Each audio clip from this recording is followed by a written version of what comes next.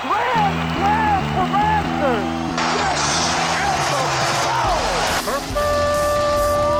It's time for Blessed to Play on EWTN Radio, uncovering the role that faith plays in the lives of sports professionals from around the country. And now, here's your host, Ron Meyer. Meyer, score! My guest today is author Jim Pieczynski. He wrote the book called The Doubleday Code, How to Become a Catholic Major Leaguer, and uses baseball by analogy to suggest fundamental truths of the Catholic faith. We'll take you on a little tour of the book with my guest today, Jim Pieczynski. Jim, welcome to Blessed to Play. I'm blessed to be here, Ron. Thank you for having me. So it started off for you in Wyoming, PA, when you developed a predilection for the game of baseball, in fact, playing Little League Baseball. Was this where you grew and really liked the game and made it a passion of yours? Yeah, I was born in the small town of West Wyoming, and I grew up there. My father was a baseball manager from the early days until 1960 when I was 6 years old. My earliest memories are attending his games, and of course, my first auspicious start as an 8-year-old in the Little League, playing against 12 years old at the time. There were no minor leagues. There were 6 teams in our town, and we played against each other each summer. The first game, I was sent to pitch, and after a disastrous first inning, I was sent out the second inning, walked the gentleman, the opposing team batter, and then, of course, I hit the next batter was Joe Ostrowski Jr. His father pitched for the Yankees and was sort of a celebrity in our town. Mm-hmm. And after I beat Joe, they put me in left field. And the next batter hit a single after Joe was rounding second, heading for home. I hit him in the back the second time. So that sort of set the path of story in our family lore, and my love for baseball began at that time. Well, the title of the book is The Doubleday Code, and for our listeners who are not familiar who Doubleday was, Abner Doubleday, he's known as the inventor of baseball, but that is kind of interdispersed in, myth, legend, urban legend, I should say. But you make the point he might have not invented the game of baseball. Historians have proven conclusively that there is nothing in the writings of Doubleday that would indicate that he had anything to do with the origins of the game. And it was actually a story that A.G. Spalding of the Spalding Sporting Goods Company fame put forth with a local businessman, Stephen Clark. And I guess they wanted to establish for sure the American origins of baseball. And based off a story in the Akron Beacon Journal in 1905 by Abner Graves, who claimed that he was at the first baseball game when Doubleday threw out the first pitch in Cooperstown, New York. Well, of course, the problem with that is that Abner Doubleday was a student earlier than 1839 there, but at the time that Graves claimed he threw out the first pitch for the first game, he was a student at West Point. He went on to become an artillery officer in the Union Army in the Civil War. And although he didn't have anything to do with the first pitch in the first baseball game, he did fire the first shot against the Confederacy in the war between the states. Yeah, I think we just cracked the Doubleday Code, and in fact, there's a field in Cooperstown named after him, but he is not in the hall in Cooperstown. Jim, Major League Baseball, you say, is similar to a religious experience because it offers mystery, the visible with the invisible. Can you expound on that? Yeah, George Will in some of his work said that we don't watch a game of baseball, we take it in. It serves all the senses because there's just a symphony of things going on with the pitcher facing the batter, the way the players are positioned, the strategy depending on the pitch count, the runs, the place in the batting order. There's just a tremendous amount of things going on. There's not a lot of time to take it in, but enough time. The baseball is played at blazing speeds and great base running and violent hitting, and it just all comes together to fill the senses and the mind and the heart with a noble enterprise. And it's a beautiful thing to watch when you see guys that could play it at the highest level. Blessed to Play Ron Meyer chatting today with Jim Pieczynski. He's the author of the book, The Doubleday Code, How to Become a Catholic Major Leaguer. And Jim, you talk about this, filled with analogies, obviously, the book. And you talk about the baseball and the Eucharist and some of the analogies that go along with that. Why don't you tie in some of those analogies when we talk about baseball and then Christ in the Blessed Sacrament? Well, my claim in the book, and I put forth the personal opinion that baseball is God's favorite game. And in no other athletic endeavor do you see the divine economy represented so well. And God is present in everything that we do. And Jesus tells us even the hairs on our head have been counted. So there is no coincidence. And when you look at the baseball game, some of the analogies that you asked about is, number one, the object is to get home, which represents our heavenly home. Mm-hmm. To do that, you need to successfully reach first, second, and third. They represent faith, hope, and charity. And then, of course, you have the outfield, which is three distinct positions in one field. It calls to mind for us the Trinity. You have the elevated ground of the pitcher's mound, and it evokes for us the image of Mount Sinai, which is the focus of ethical activity in the Old Testament, and the Sermon on the Mount that Jesus pitched to give us the 8 Beatitudes. And you can go on and on and on. The baseball coaches are the equivalent of guardian angels. The 9 innings is the length of a novena. The 9 positions on the field represent the 9 choirs of angels. But the 2 essential elements that you need, and this gets to the point of the Eucharist, is number one, the bat, because major leagues still use the wooden bat. And the wood represents the tree of the garden, which is the instrument of defeat. And it also represents the cross on Calvary, which is the instrument of victory. And so we see that represented in the cross, these 2 fundamental truths of the faith, the fall and then the redemption.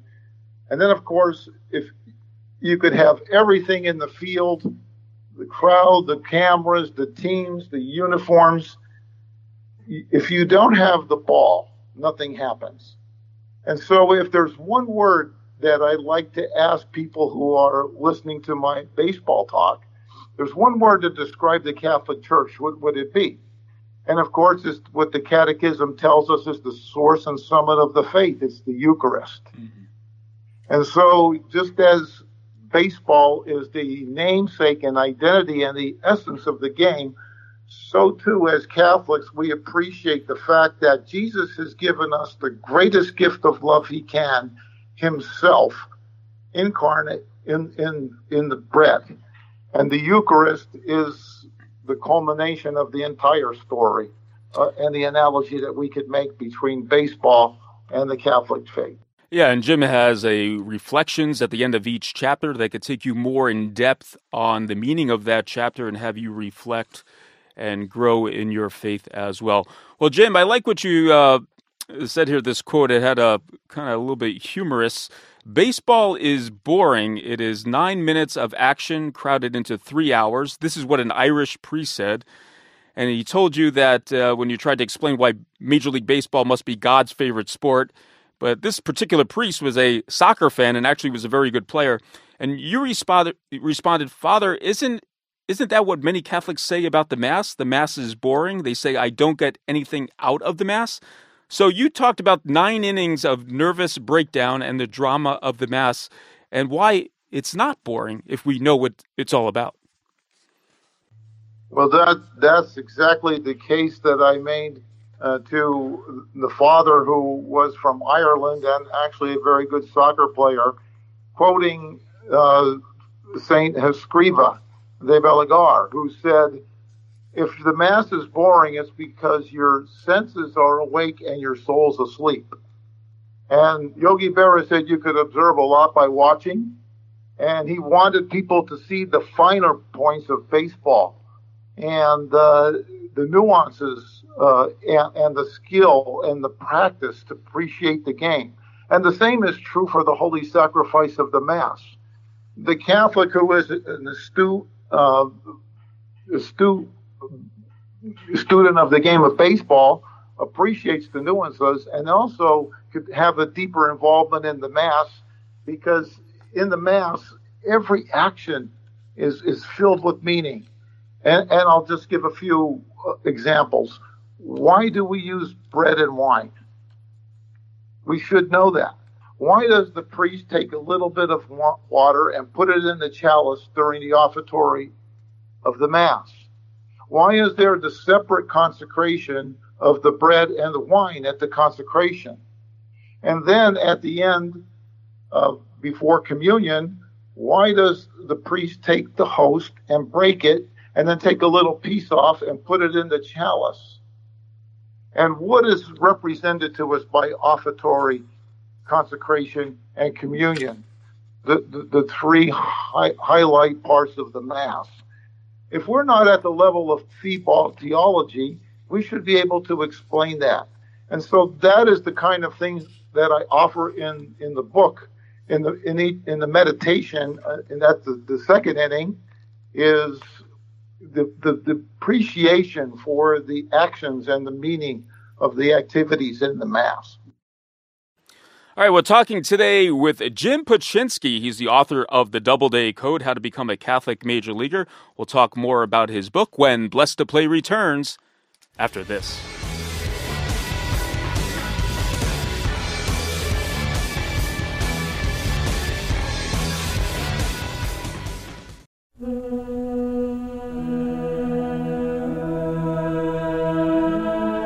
O Sacred Heart of Jesus, filled with infinite love, broken by our ingratitude and pierced by our sins, yet loving us still, accept the consecration we make to Thee of all that we are and all that we have. Take every faculty of our souls and bodies, only day by day draw us nearer and nearer to Thy Sacred Heart, and there as we shall hear the lesson, teach us Thy holy way. Amen.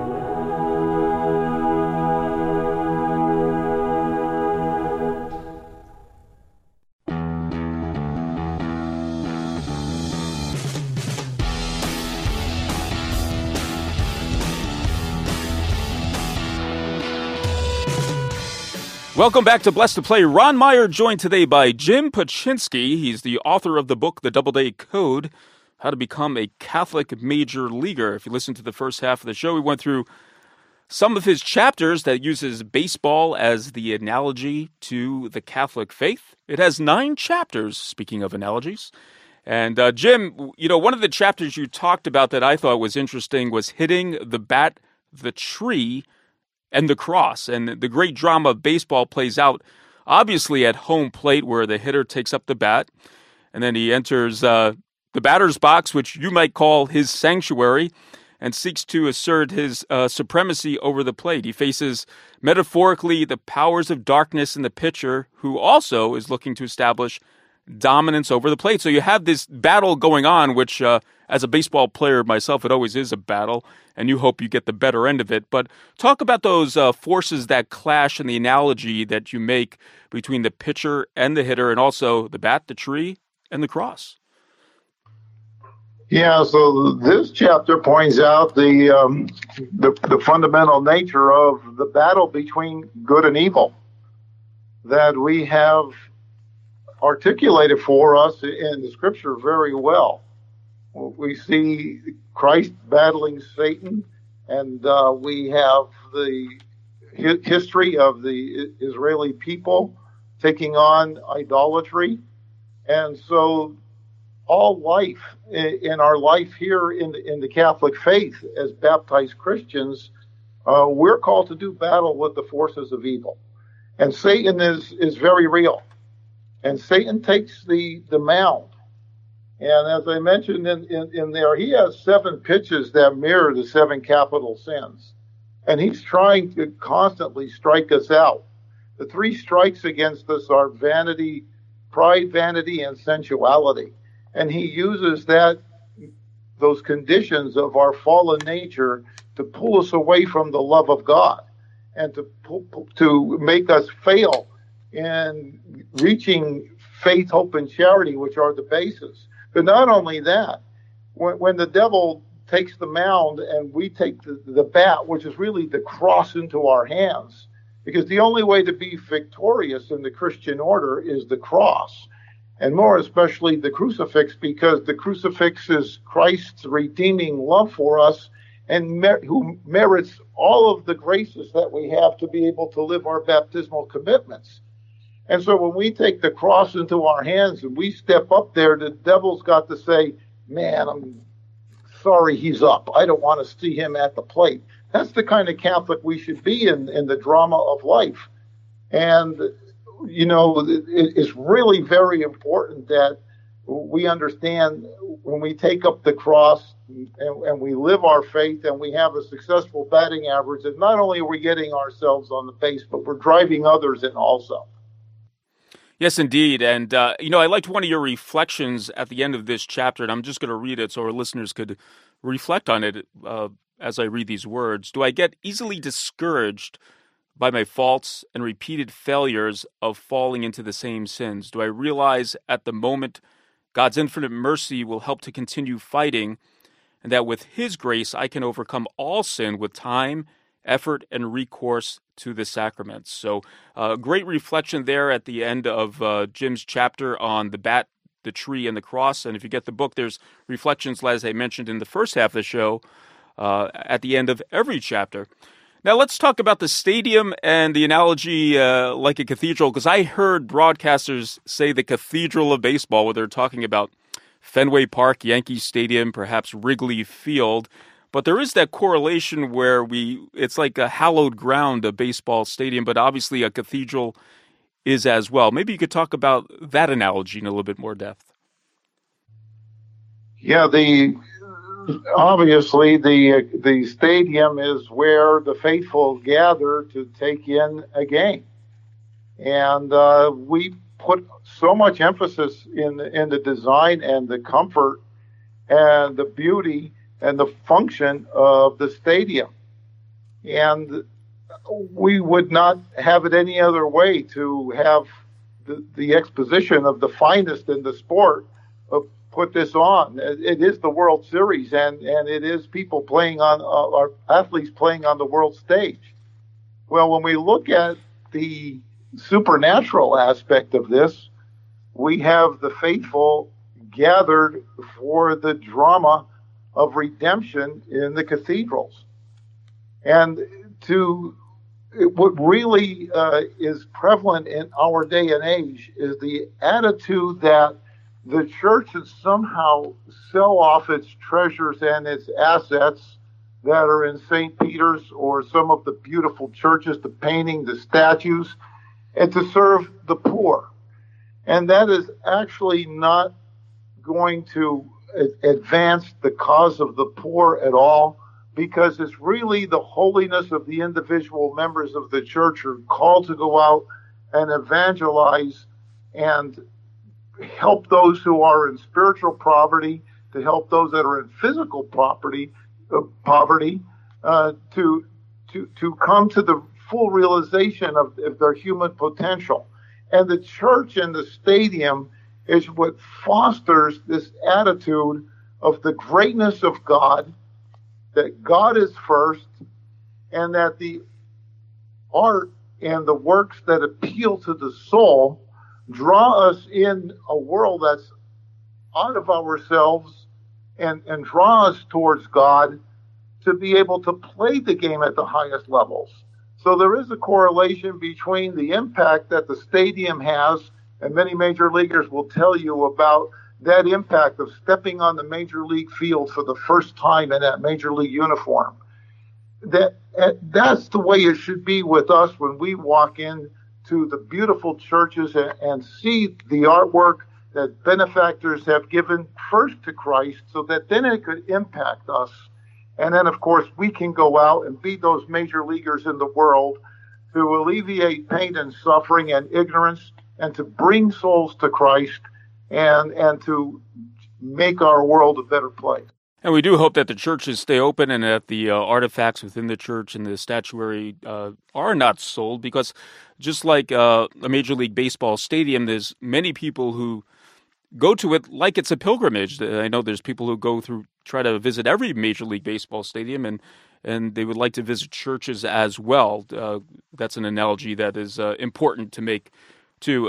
One point I would like to make, Ron, is that the sanctuary candle in the Catholic Church is always lit, signifying the physical presence. Jesus is there, body, blood, soul, and divinity. And anytime we go to a church, we can access that relationship and that intimacy, that personal relationship with the Lord. That's the true treasure of the church. Yeah, good point. Blessed to Play Ron Meyer chatting today with author Jim Pieczynski. We're talking about his book, The Doubleday Code, How to Become a Catholic Major Leaguer. Rules, rules, rules, Jim, right? And the Catholic Church has a lot of rules, and so does baseball as well, although I would say the rules in baseball change more rapidly than those in the Catholic Church. But one of the rules that really hasn't changed is the Ten Commandments. They remain the same. So why don't you talk about rules, rules, rules?